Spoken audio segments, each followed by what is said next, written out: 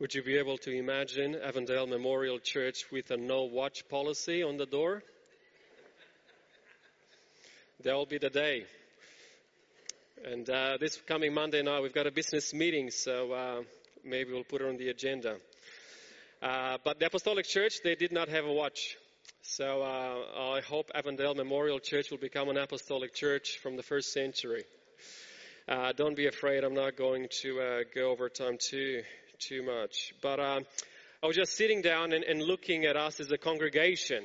And I'm inspired of the fact that in the 21st century, the hearts of men and women, young and old, are still drawn to a place of worship. You know, we've got our dear brothers and sisters that are watching us from their homes. They wish they could be here, but they cannot be due to health or other reasons. But it's interesting to know that in this culture, we still want to leave the comfort of our homes and come together in worship. Because there is something about the body of Christ when we do this together. And God wants us to keep on doing this. And the Bible in the book of Hebrews encourages us not to forsake assembling together in the body of Christ. This morning we'll be tackling an interesting topic in my opinion. The title is God a Moral Monster? And I hope that we have visitors today. I hope there's someone here for the first time. That it is my prayer that if you are a regular church member or a visitor, that you will understand better God's character and you'll have a better understanding of God's will for your life and His plan in our lives. Some of you might be aware that books have been written about God's character, especially His actions in the Old Testament. And He's been described by various atheist authors, and I quote, God is a bully, a murderer, and a cosmic child abuser. And the list of various descriptions continues if you do care and take the time to read what world-renowned atheist scholars are saying about God, especially His description in the Old Testament. The list of accusations continues in that God is accused of being arrogant and jealous. He punishes people too harshly. He is guilty of ethnic cleansing. He oppresses women, endorses slavery, and he causes violence.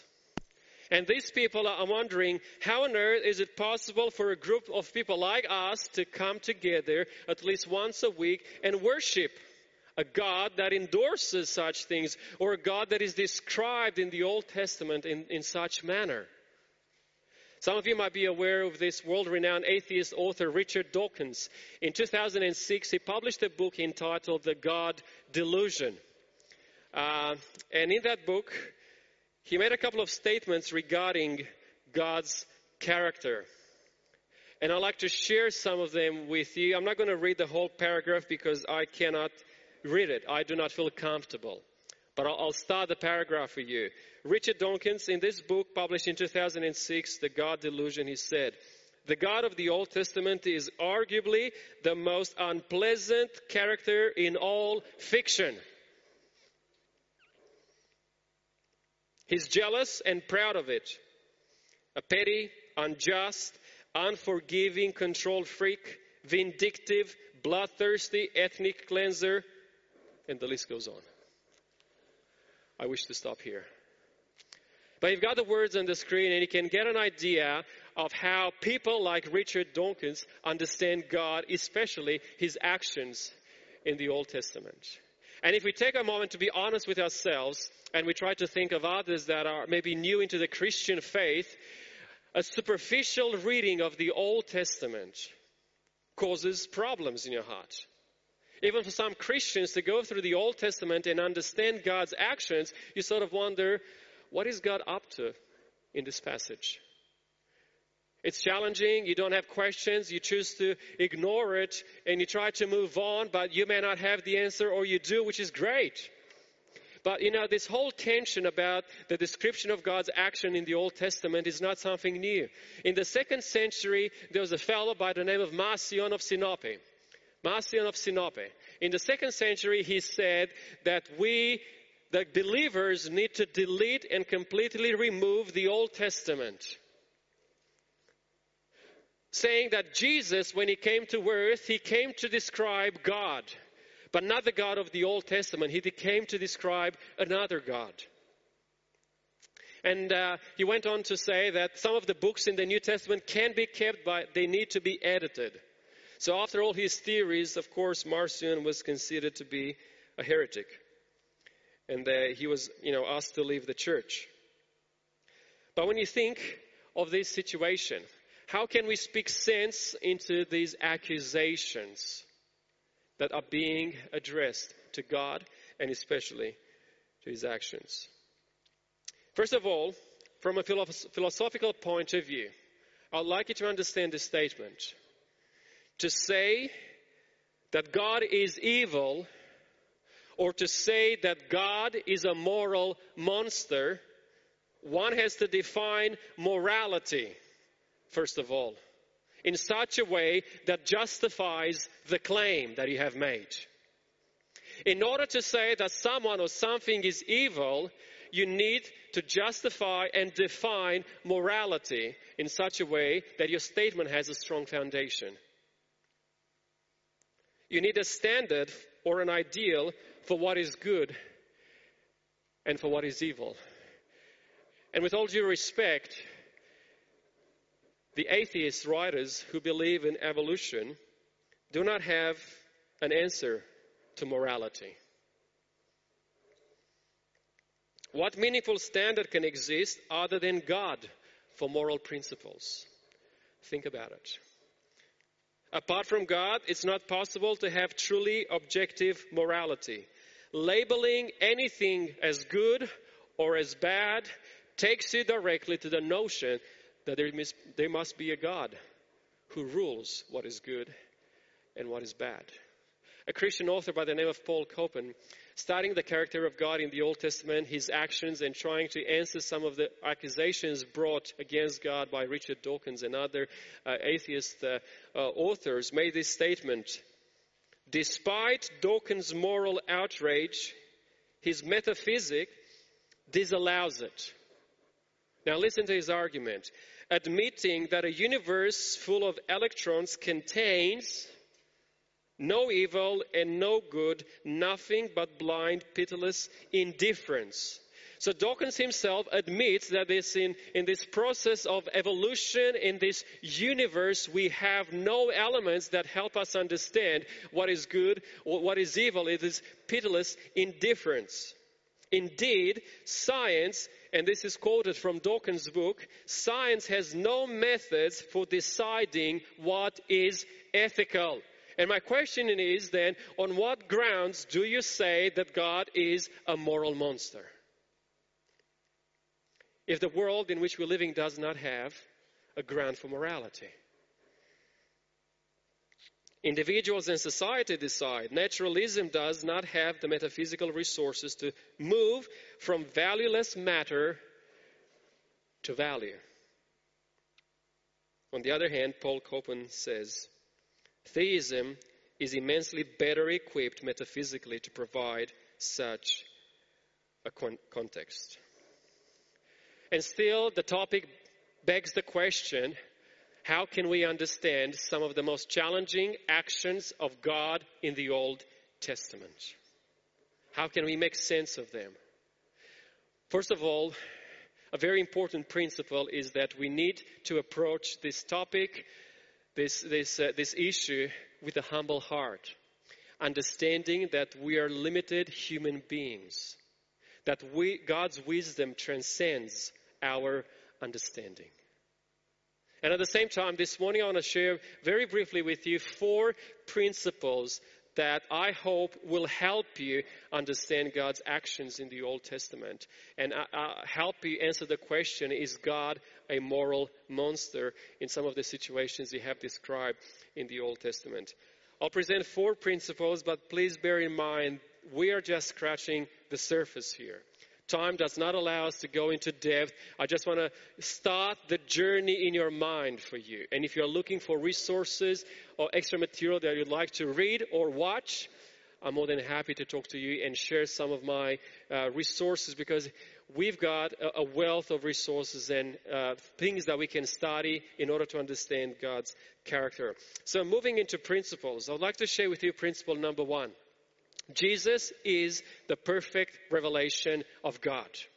When we look at challenging passages in the Old Testament, when things do not make sense and you wonder, why did God do such a thing? It just doesn't reconcile in my mind. As you struggle with that issue, I would like you to remember this first principle that says, Jesus is the perfect revelation of God. And this verse I want to share with you comes from Hebrews chapter 1, verses 1 to 3.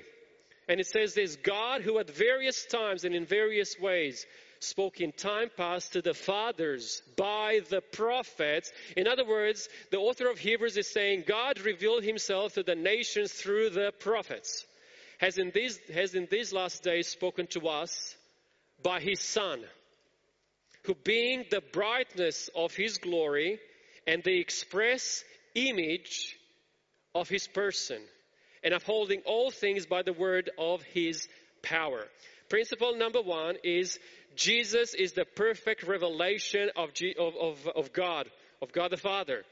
As he was on earth with his disciples, with people around him, Jesus would often say to them, if you have seen me, you have seen the Father. And the author of Hebrews in the New Testament tells us precisely that Jesus is the express image of God, of the same God that was present in the Old Testament times and God that is present in the New Testament times.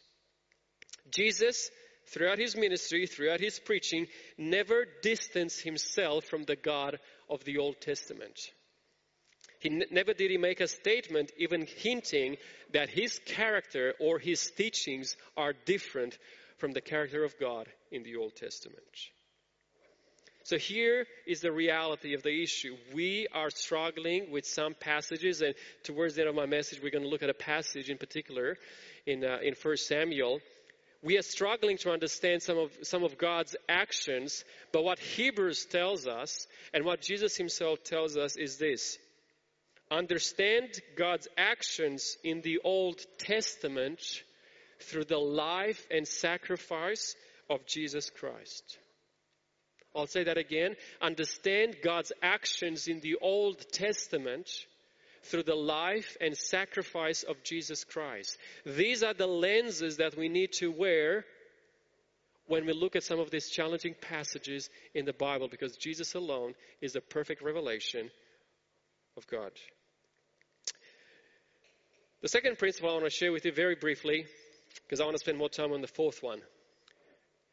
People say the Old Testament is challenging and it has all these descriptions about God that are hard to understand. I'd like to bring to you this morning that the New Testament contains challenging passages too. Right there in the book of Acts, you have a couple, Ananias and Sapphira. They were killed because of the divine judgment in their lives. And you've got the book of Revelation that is filled with God's wrath. It's filled with that lake of fire that will destroy the devil, the demons, and all those that choose to reject the love of God. And if you're honest with yourself, then you come to the conclusion, hang on a minute, it's not just the Old Testament that is challenging my faith regarding God's actions in earth and the way he's going to deal with sin and sinners, but the New Testament has challenging passages too, which means is that there could be some unity across the spectrum. There could be an overarching theme that God is willing for us to understand. Principle number 3.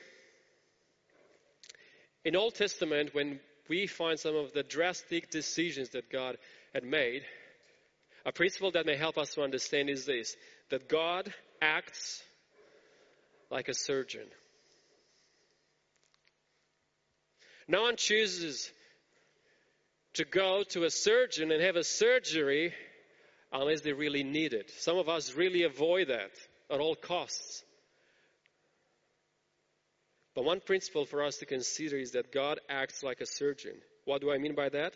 He cuts the infection in order to save the body.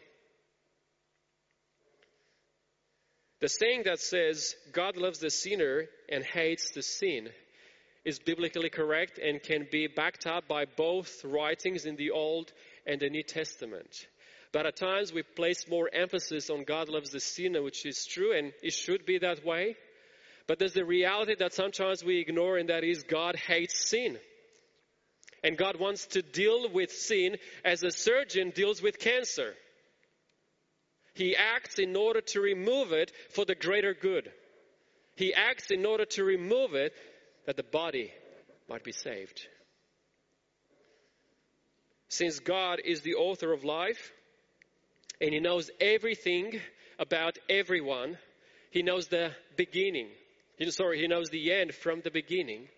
Because of all these things, God has the moral right to intervene and act in human history just like a surgeon does.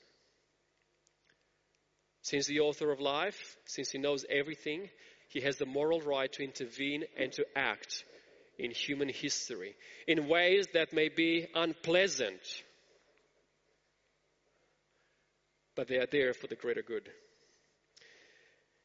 And principle number 4, we're going to spend a bit more time. Place every story in the context of the great controversy.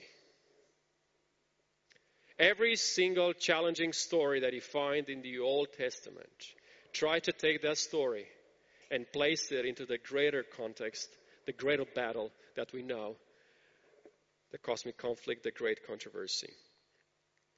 You see, my friend, the battles between Israel and other nations weren't just conflicts. In ancient Near East, a battle between two countries, it was a battle between their gods. And the nation that won meant they had a powerful God. And people are willing to consider and give a go to that type of worship. And what's fascinating is that there were many nations that have tried to destroy Israel in the Old Testament. Many nations that have tried to tempt them away from worshiping the true God. And the question is why? Why do we have this history of Israel in the Bible? And we don't have a history of those indigenous people from South America. And we do not have a history that is clear, at least to me, of those living in China. Or of those living in other parts of the world that are not specific in the Bible. Why do we have the Israelites? Why is this focus on Israelites and battles and God clearing the way before them? I'd like to present to you a possible answer that places everything in the context of the battle between God and the devil. The story begins in Genesis chapter 22, verse 18. I've got some of these passages so we can quickly go and get to our point. Genesis 22, verse 18 says this. This is God speaking to Abraham. In your seed, I would like you to notice it's singular and not plural. God is saying to Abraham, in your seed, all the nations of the earth shall be blessed because you have obeyed my voice. Out of all the people on the earth, God chose Abraham because Abraham obeyed his voice. And God made this promise to Abraham, your seed, in your seed, all the nations of the world will be blessed. And he was saying, out of you, without giving too many details, God was saying to Abraham, out of you, the Messiah, the Savior, the one who is going to bring solution to the problems will come, and he will be a blessing to every single nation on this planet. He will be the solution to the problem of sin. This is the promise given to Abraham. Now the question is, who is this seed? In Galatians chapter 3, verse 16, Paul, looking back at this prophecy, at this promise made to Abraham by God, wrote in Galatians 3:16, now to Abraham and his seed, as you can see, singular again, were the promises made. He does not say, and to your seeds as of many, but as of one, and to your seed, who is Christ. So Paul helps us understand that when that promise was given to Abraham, it was the promise about the coming of the Messiah, and only the Messiah can be the solution to every single nation on this planet. the South Americans, the Mongolians, the Chinese, the Japanese, and everyone else in between. But it was going to come from Abraham. The solution was going to come through this nation that we call it Israel. And Jesus, unapologetically and very boldly, proclaimed the same truth to the woman at the well, a story that is found in John chapter 4.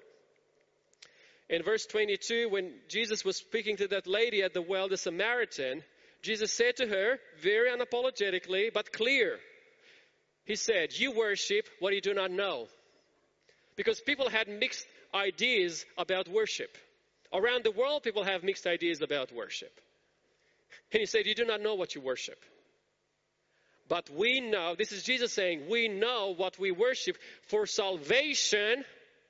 And we may not like it, but this is the way it is. Salvation is of the Jews. In other words, the solution for every single nation under heaven comes through Abraham into Israel, what we call the Jews.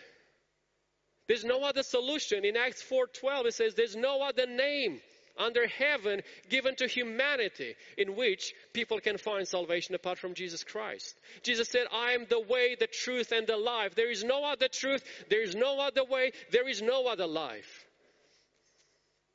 And we have this story from Genesis to Galatians to John saying the solution that will solve this mess, that will bring freedom from sin and hope of eternal life, will come from Israel, descendants of Abraham. And if you read the genealogy of Jesus Christ in Matthew chapter 1, verse 1, it says, "And this is the genealogy of Jesus Christ, the son of David, the son of Abraham." Because it was a fulfillment of that direct promise from Genesis. So here's the thing. I've created this background for a particular purpose. When the promise was given to Abraham that the Savior of the world will come through him and his nation, what would you do if you were the devil? What would you do if you were the devil? You would do your best to stop that from happening. You would focus your attention, your energy, your wisdom to stop Abraham from becoming a nation. You would stop Israel from continuing through history. You would either fight against them or deceive them into sin that they may move away from God, so that the promise of the Messiah may not be fulfilled. Why? So that the world can be lost and be His. That's why every single attack that we see in the Old Testament against Israel, against the Jews, it's an attack on God and His purpose to bring salvation. That's why every single time you have Israel fighting against another nation, it's actually God fighting against Satan for the purpose of making sure that Messiah will arrive on this earth, because He will be a blessing to all the nations. Sometimes God acts like a surgeon, but please place every story in the context of the great controversy. So I want to take you this morning to the passage that will help us apply these principles that we looked at. These 4 principles. If you have your Bibles, please open with me in 1 Samuel chapter 15. And this is what I consider, in my opinion, one of those challenging passages, one of those passages that authors like Richard Dawkins extrapolate out of the Bible and says, because of this, God can be easily defined as a moral monster. So 1 Samuel chapter 15. If you are looking at 2 Samuel, you've gone too far. You need to go back. 1 Samuel chapter 15, and we are going to read verses 1 to 3. And try to apply those principles that help us understand God's character and His actions. 1 Samuel 15, verses 1 to 3. Samuel also said to Saul. Samuel was chosen by God to be a prophet. Saul was the first king over Israel. The Lord sent me to anoint you king over His people, over Israel. Now therefore, heed the voice of the words of the Lord. Thus says the Lord of hosts, I will punish Amalek. Keep that name in mind. I will punish Amalek for what he did to Israel, how he ambushed him on the way when he came up from Egypt. Now go and attack Amalek. Utterly destroy all that they have and do not spare them. Keep that in mind. Utterly destroy all they have. Do not spare anything. And just in case you didn't get it, Samuel goes on being very descriptive.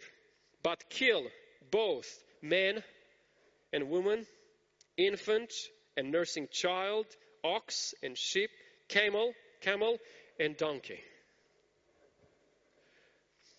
And you have a superficial reading of this passage and you wonder, okay, yeah, you may go to war and you may kill the soldiers, but why kill the children, the infants? Why kill the animals? Why destroy everything? Utterly destruction. Why? And this is one of the many passages that we have in the Old Testament. First of all, I'd like you to see that God is the one who commands the destruction of Amalek. It is not Saul's initiative. And we said, because God is the author of life, He knows everything about everyone, He has the moral right to intervene and to act in human history.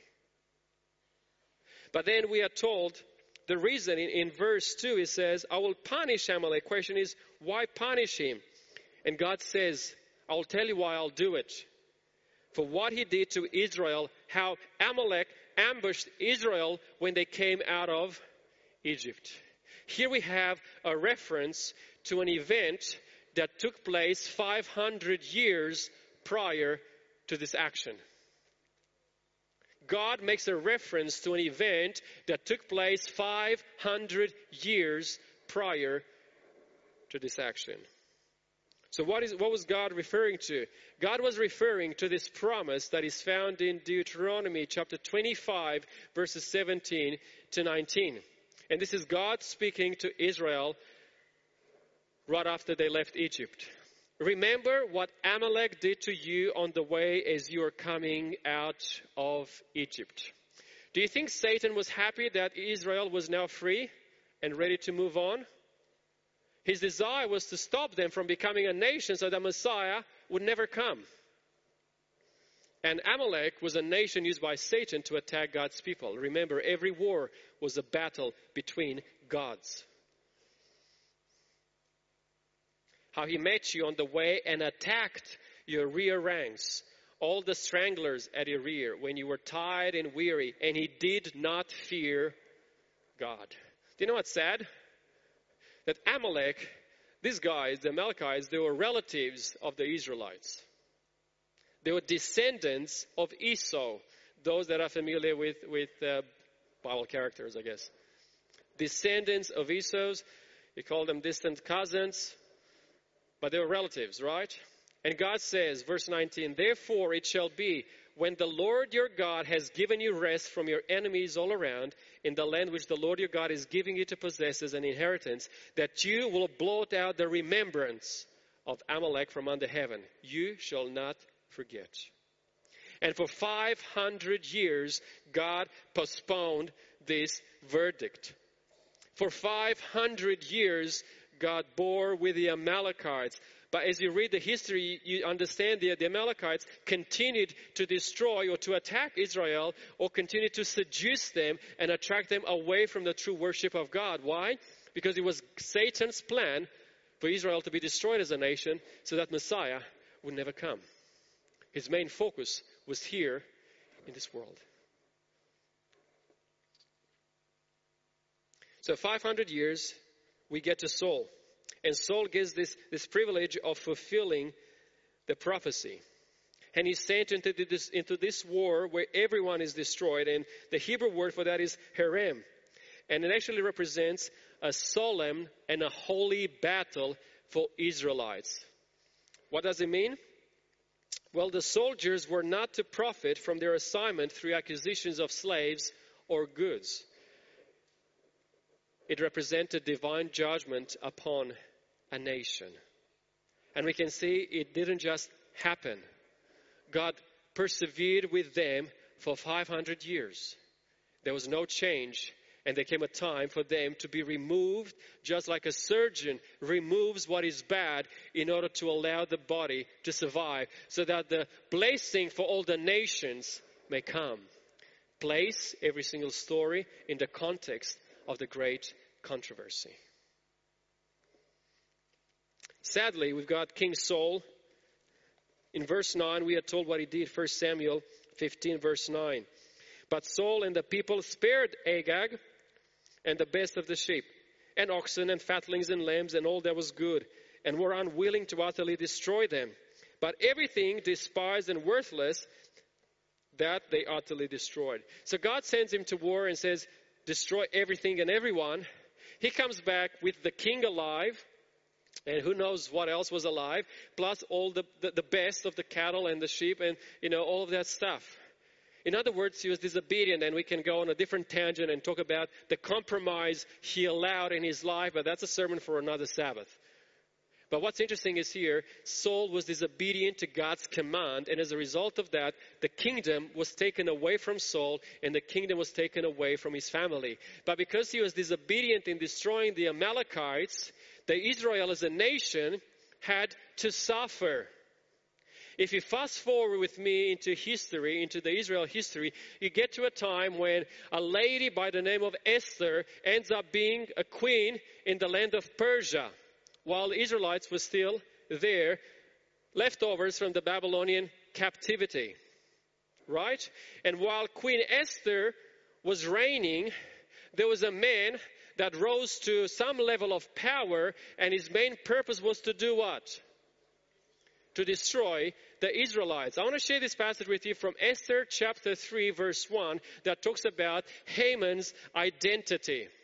After these things, King Ahasuerus promoted Haman, the son of Hammedatha, the Agagite. Where do we find this fellow? We find it in 1 Samuel, the very ones that Saul did not destroy, and advanced him and set his seat above the princes who were with him. This is an intentional reference to the tension between the Amalekites and the Israelites. He was a leftover, or his parents, his ancestors were left unkilled by Saul, and as a result of that, they continued to chase Israelites. And in that story in the book of Esther, we know that Haman came with such a plan that he wanted to kill every single Jew, because it was Satan's purpose to destroy the nation, that the promise or the prophecy about Messiah may not be fulfilled. But God did not allow it to happen.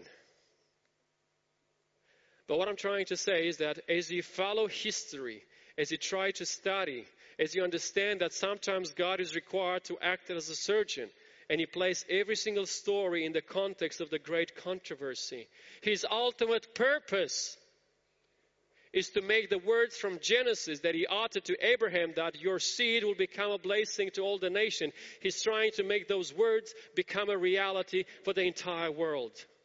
Yes, he removed the Amalekites then. For what purpose? To bring salvation to you and to me. If I were to tell you that I have a family member who has killed a man, if I were to tell you that I have a family member, and I do not have, but if I were to tell you I've got a family member that has killed a man, and then I ask you this question: is this family member of mine a hero? A murderer? Is he a saint or a sinner?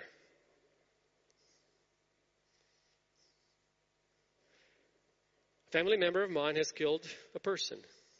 Is he a hero? Is he a saint? Is he, a murderer?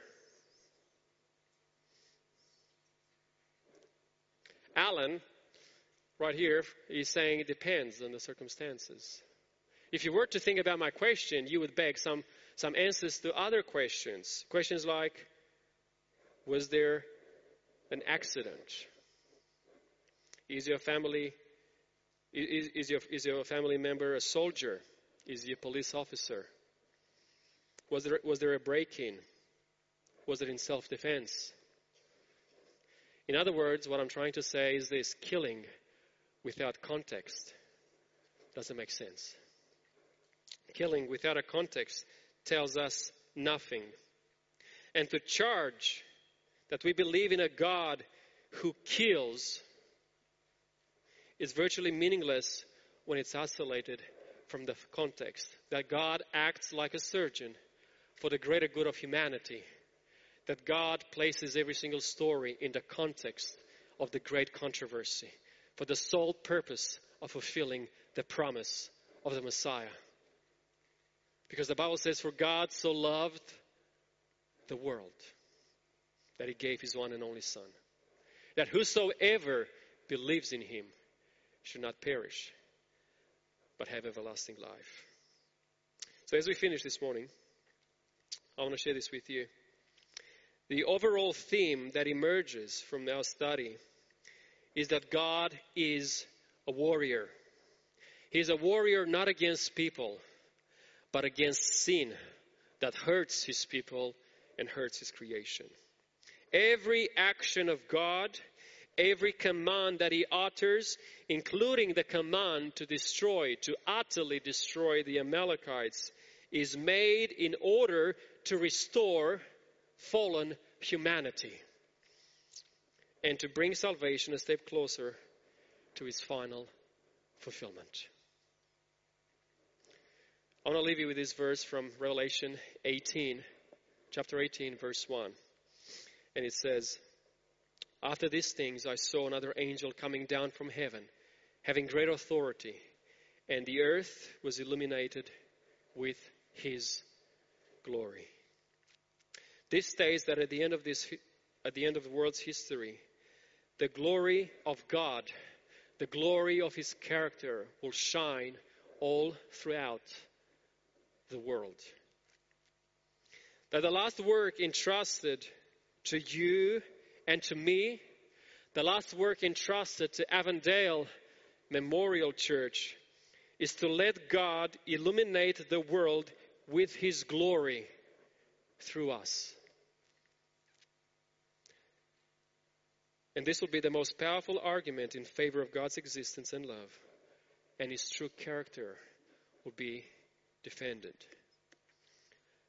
I came across this description of the last days made by Ellen White in her book, Christ Object Lessons. And she writes, it is the darkness of misapprehension of God that is enshrouding the world. Men are losing their knowledge of his character. And that's exactly what's happening today. When we've got people accusing God of being a moral monster, men are losing their knowledge of his character. It has been misunderstood and misinterpreted. And people are turning their back to God, or back on God. At this time, a message from God is to be proclaimed. At what time? At this time, at a time when authors like Richard Dawkins published his book entitled The God Delusion, accusing him to be a cosmic child abuser. And the list goes on. At this time, a message from God is to be proclaimed. A message illuminating in its influence and saving in its power. We need to help people understand the actions of God. Illuminating, but also saving in its power. His character is to be made known. Into the darkness of the world is to be shed the light of his glory, the light of his goodness, mercy, and truth. The last rays of merciful light, the last message of mercy to be given to the world, is a revelation of his character of love.